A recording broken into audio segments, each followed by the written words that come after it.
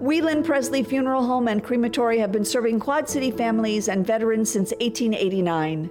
Whelan Presley Funeral Homes are located in Rock Island, Milan, and Reynolds, and are proud supporters of WQPT.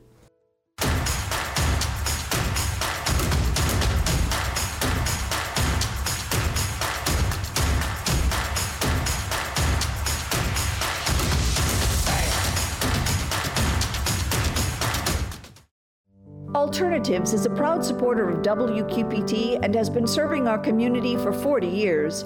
Alternatives provides professional guidance to maintain independence and quality of life for older adults and adults with disabilities. The Iowa caucuses are pushed aside by the Democrats and a battlefield silenced for 24 hours, at least on a theater stage in the cities.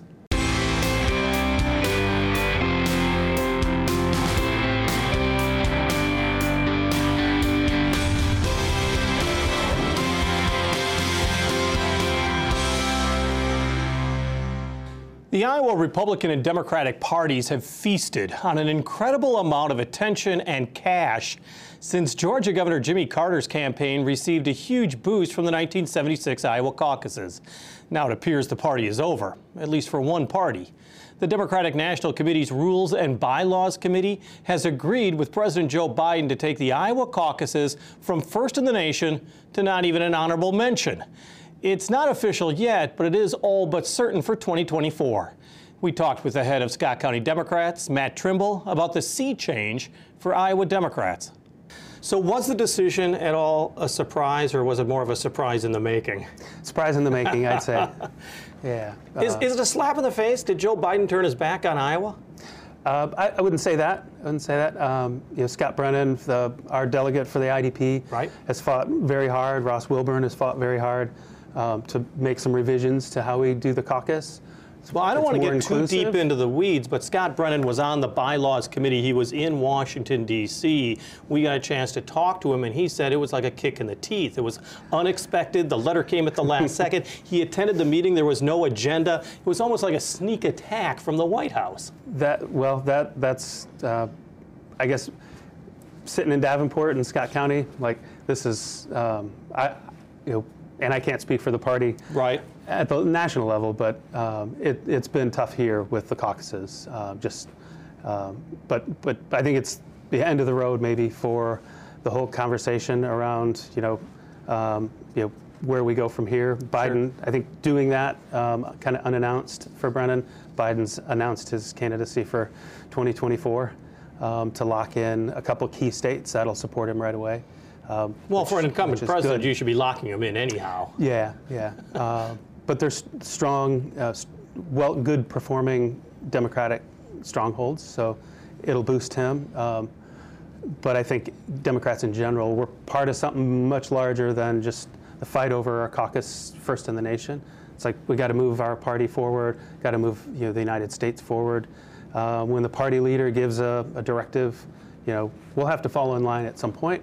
Hopefully, we can all get behind that and move forward because we've got a lot of issues we need to fight for. I do want to get into that, but I want to stick with the process right now as far as the selection of the 5 states that are going to lead off the nominating process in 2024, and the fact that it did come down to a letter from the president the day before a decision was made. I mean, that just seems to be an odd process. I mean, do the Democrats have their act together? I would say they do. They do. Especially in Illinois, Pritzker's been able to keep things moving, improve things for working families in Illinois. I think Democrats aren't as disciplined in how we fall in line with each other. You look at national Republicans refusing to denounce someone who wants to destroy the Constitution. That's the contrast. We're fighting over, who's first, what our process is. We're all, aligned behind key issues: bodily autonomy for women, workers' rights, be able to take care of your families, get a public education that's high quality. So I think I know the minutia of who's first, but the bigger issues are those won't change. So it's how do we lead off the fight, during the next cycle? How bad of the 2020 caucus problems that occurred, the transparency, the reporting of results late that gave presidential candidates really no momentum going to New Hampshire. Of the problems of 2020, how big of those do you think was the impact on the decision of the Iowa caucuses for 2024? In other words, was 2 years ago the death knell for the caucuses? It having been a person who working on the ground with the organization of it all, at least in Scott County, we were set up to fail in a lot of ways because the DNC forced a mobile app that was supposed to be a reporting tool. Didn't perform the way we told it would work, and then the reporting numbers that were like emergency, you call this number if the app doesn't work, that was publicly available, which is something you would never do if you're running an organization. So there was some missteps, and it wasn't just that Troy Price didn't do his job. It was a bunch of things along the way. And I think we didn't get here overnight with the caucus decision or the changes from the DNC. Just there's always been a back and forth about, is it inclusive? People who work second shift, have families, can't get away.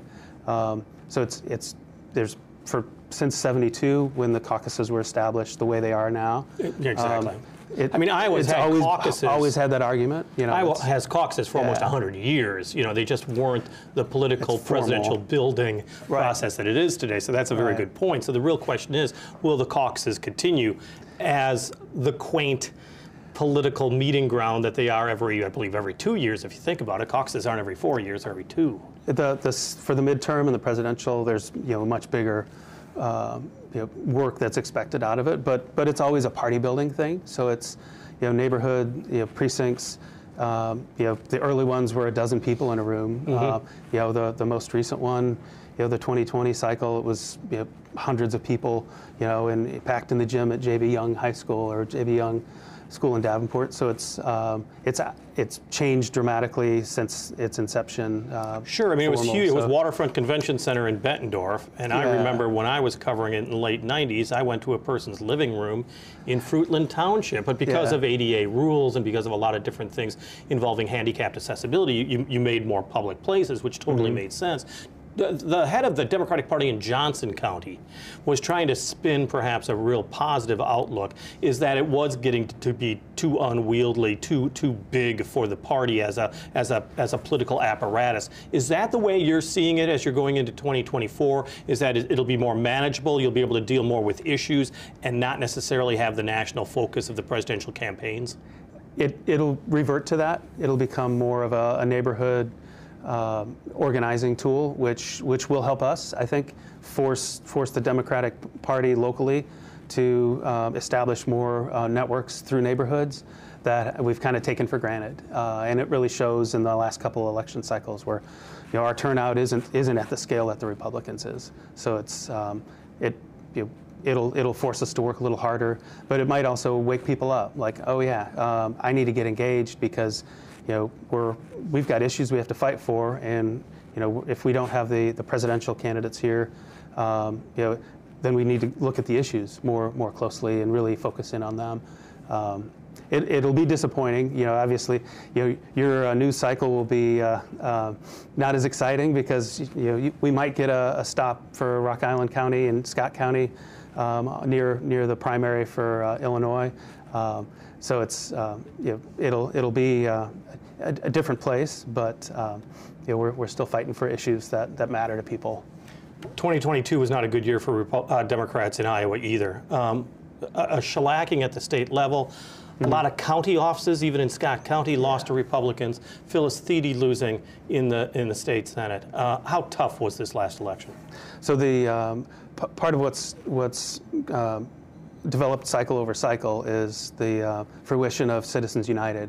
So we had the Iowa Republican Party with a bottomless pot of gold where they could just assault every single Democratic candidate at every level, just no limits on what they would spend or what they could spend. So you had someone like Phyllis Thiede, who's fought for Eastern Scott County for many years, getting outspent. Mary Figueroa outspent. Our local party, we're outspent. And have no way to combat that other than just sticking to the issues, making sure we're on doors. So the Citizens United unleashing of sure, fundraising, uncontrolled money. But doesn't that underline the fact that the Democratic Party is not as strong as it once was in Iowa? Is Iowa becoming more of a red state? I would take issue with that premise because we've had a loss of population in Iowa. The demographics have changed. We're a much older population. The urban centers, people are working two jobs, busy families, so it's less ability to be engaged. So I think it's many factors at play, but the strength of the Republican Party in organizing and the money they've got access to is really what the shift is. I mean, people have left the state, and I because of the GOP control, that is a real concern that we'll have a brain drain in Iowa because Republican policies aren't a draw for young families, unless they already have ties here.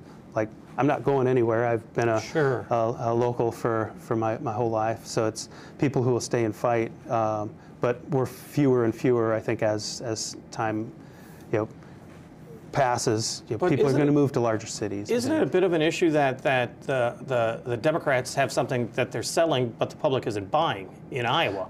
I mean, the Republicans are selling a balanced budget or a good budgeting. They're selling the fact that they stayed open during COVID. You've heard this all. They're talking about family values. They're talking about gun rights and as you said, limiting reproductive. It's definitely talk because the minute that they get in session, it's going to be we're going to take public funding away from public schools, continue the slide against the assault on teachers, with curriculum. It'll be moral divisive language that they'll use. They'll flip from helping caring about families to assaulting families with suppressed wages, getting rid of the workers' compensation and unemployment insurance, just gutting any sort of social safety net program that average people need. I mean, those aren't partisan issues. It's you protect the people in your state.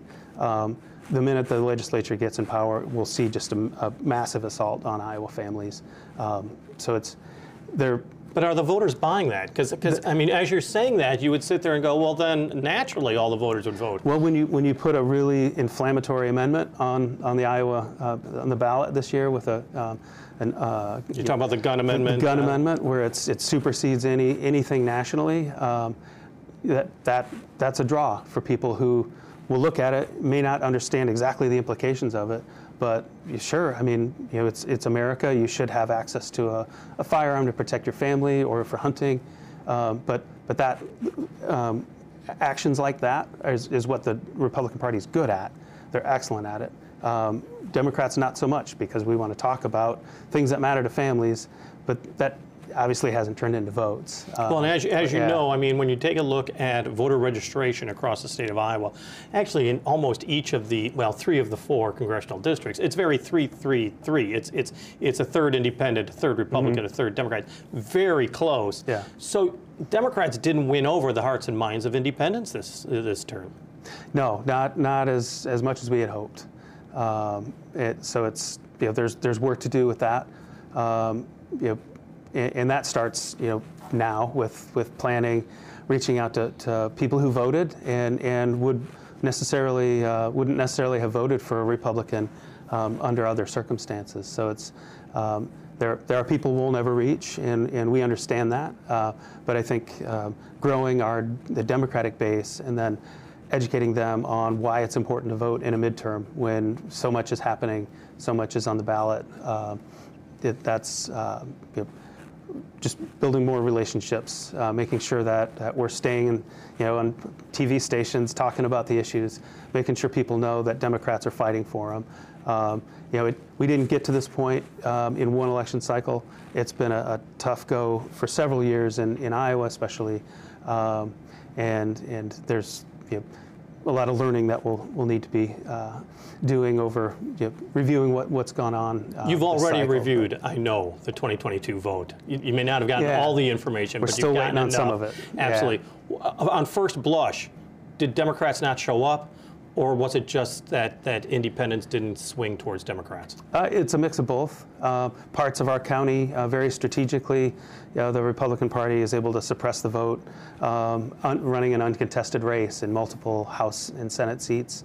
So that's the Democrats' fault, though, for not having a candidate up against them. No, the Republicans didn't field anyone against Cindy. I see what you're saying. Oh, I'm sorry. Absolutely. So that has an effect of suppressing key districts. So, but yeah, we don't show up as much historically as Republicans, and that's something we have to work on. And that hasn't happened overnight. Building networks in neighborhoods is a key thing that we're focusing on. Matt Trimble, chair of the Scott County Democrats. The full Democratic National Committee is to vote on the recommendation change to the party's calendar for selecting a presidential nominee this spring. Well, 'tis the season for great holiday events throughout the cities, and Laura Adams joins us out and about. This is Out and About for December 9th through 15th. Western Illinois University Quad Cities present a woodwind faculty concert December 9th at 4, while Bishop Hill is the location for their annual Lucia Nights on the 9th and 10th. Geneseo's Christmas Walk, a Victorian walk throwback, takes place the 10th, beginning with the Jingle Run 5K. The Mississippi Fairgrounds is the location for Junkin Market Days, filled with repurposed, rustic, shabby chic, farmhouse, vintage, and one-of-a-kind finds on the 9th and 10th. The Putnam Museum hold their Polar Express Pajama Party the 15th through the 18th, and it's time to ball up for a Leatherneck doubleheader, Western Illinois University basketball at the Vibrant Arena on the 16th, beginning at 5:30. Ballet Quad Cities present the holiday classic, the ballet The Nutcracker, at the Adler Theater on the 10th and 11th. Riverbend Bronze with the Quad City Wind Ensemble perform at Galvin Fine Arts the 11th at 3, while the Spotlight Theater presents A Christmas Story, the musical, the 9th through the 11th. Playcrafters Barn Theater hosts the musical Black Nativity the 9th through the 11th, and All Is Calm, the Christmas Truce of 1914, is a musical presented by the Black Box Theater in downtown Moline December 8th through the 17th. Or enjoy a wacky new adaptation of A Christmas Carol at Mockingbird on Main through the 17th. Plus, Circa 21 presents Santa Claus the Musical. For more information, visit WQPT.org. Thank you, Laura. The Western Illinois University School of Music woodwind faculty is filled with the holiday spirit, and a group of 5 professors has been taking to the stage this season for a woodwind collage of music from composers as varied as David DeBoer Canfield, Amy Beach, and Samuel Arnold. Here's the woodwind collage with For Noel, Angels We Have Heard on High.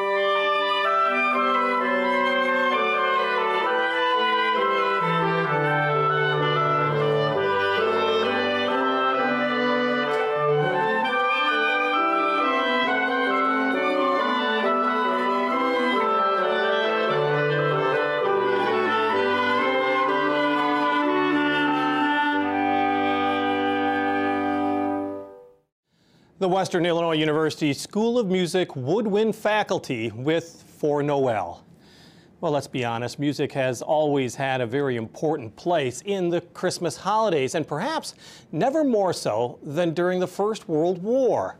It was the Christmas of 1914 when soldiers on both sides of the Western Front laid down their arms for an incredible 24-hour truce, punctuated before and after by a bloody battle. It's become a powerful musical, which is being staged at Moline's Black Box Theater and will be seen here on WQPT Thursday night, December 22nd. We talked with Ron May, who is the music director of the Quad City production of All Is Calm.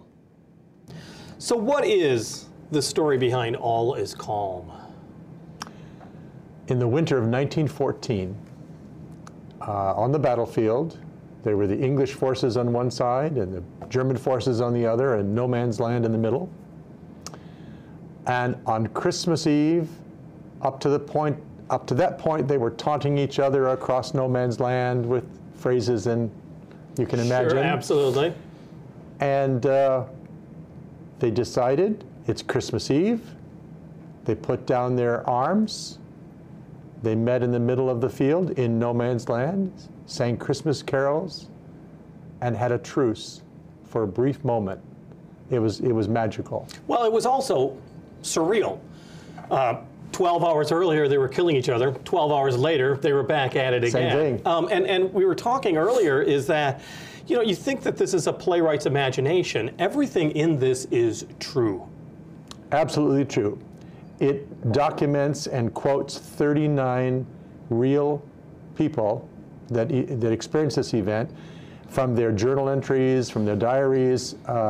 They're all quoted and credited. And then it's just recreated with music of the time, some war songs, and of course many Christmas carols that they sang. Yeah, it is an incredibly powerful message actually that comes across, is that, you know, during war it's impersonal, during peace it can be personal.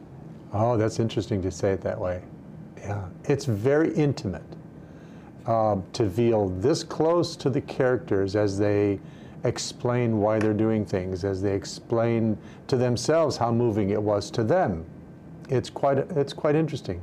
Well, my understanding is, as far as the historical pretext goes, is that a German soldier stood up with a clear voice and sang Silent Night, and then other soldiers on both sides joined in. I mean, you think of the Christmas traditions that are so Germanic, but also the Christmas traditions that are so English as well, and how powerful this particular season is to both sides, both the combatants. There are times in the music that let's take, for example, Silent Night. Sure.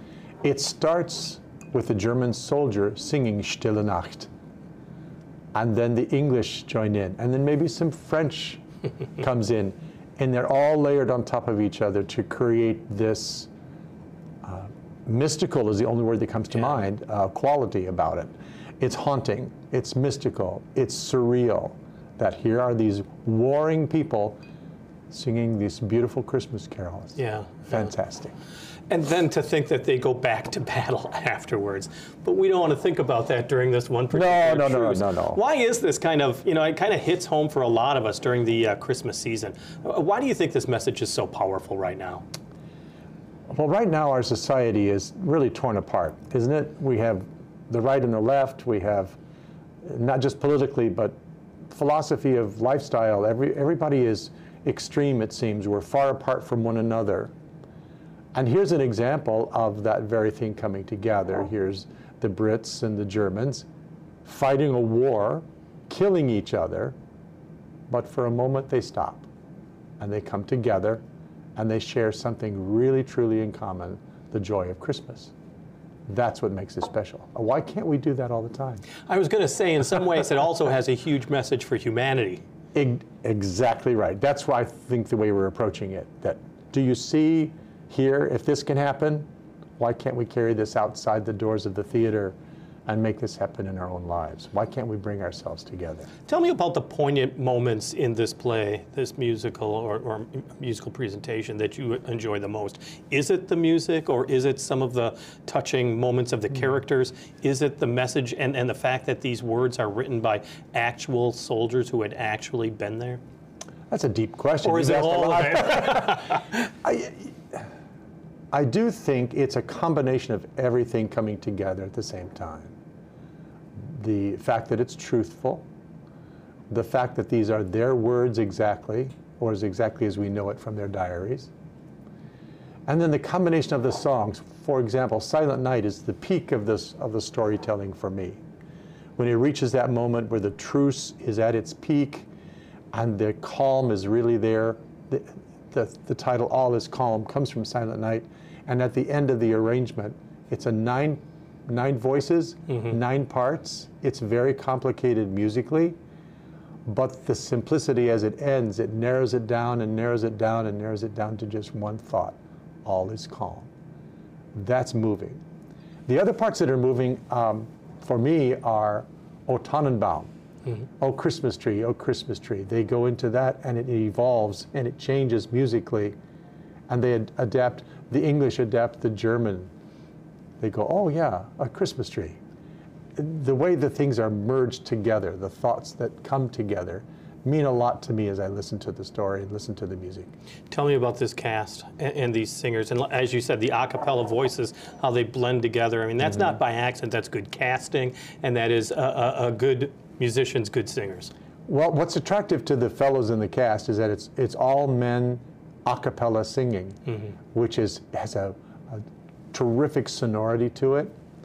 Think of college glee clubs in the old days when it was all the men up there singing. There's something about it that just is stirring. And so it's attractive to performers who would like that, to recreate that kind of sound. We have 9 gentlemen from the community, some professionals and some amateurs, some young people, some, we'll say, middle-aged plus in the cast. Much like the military itself. Exactly. It's a true representation. And the thing about the Black Box Theater, you know, these smaller venues, the stage is right there. The audience can't help but be drawn into it. Do you like that intimacy? For this particular show, yes. Yeah. Because the cast members represent 39 characters who have written in their diaries their intimate thoughts. Just imagine what you would write in your own diary if you were on the battlefield. You wouldn't hold anything back, would you? You'd be bluntly honest, you'd be very sincere, quite sentimental, I would imagine. And so all of these things are woven into the script. It's very intimate. So to be in that kind of a setting adds to the magic of the show. Ron May, the musical director of the Black Box Theater's production of All Is Calm. And once again, you can watch All Is Calm on Thursday, December 22nd, right here on WQPT. On the air, on the radio, on the web, on your mobile device, and streaming on your computer. Thanks for taking some time to join us as we talk about the issues on the cities.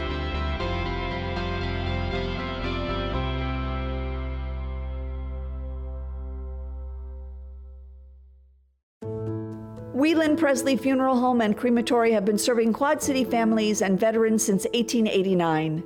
Whelan Presley Funeral Homes are located in Rock Island, Milan, and Reynolds, and are proud supporters of WQPT.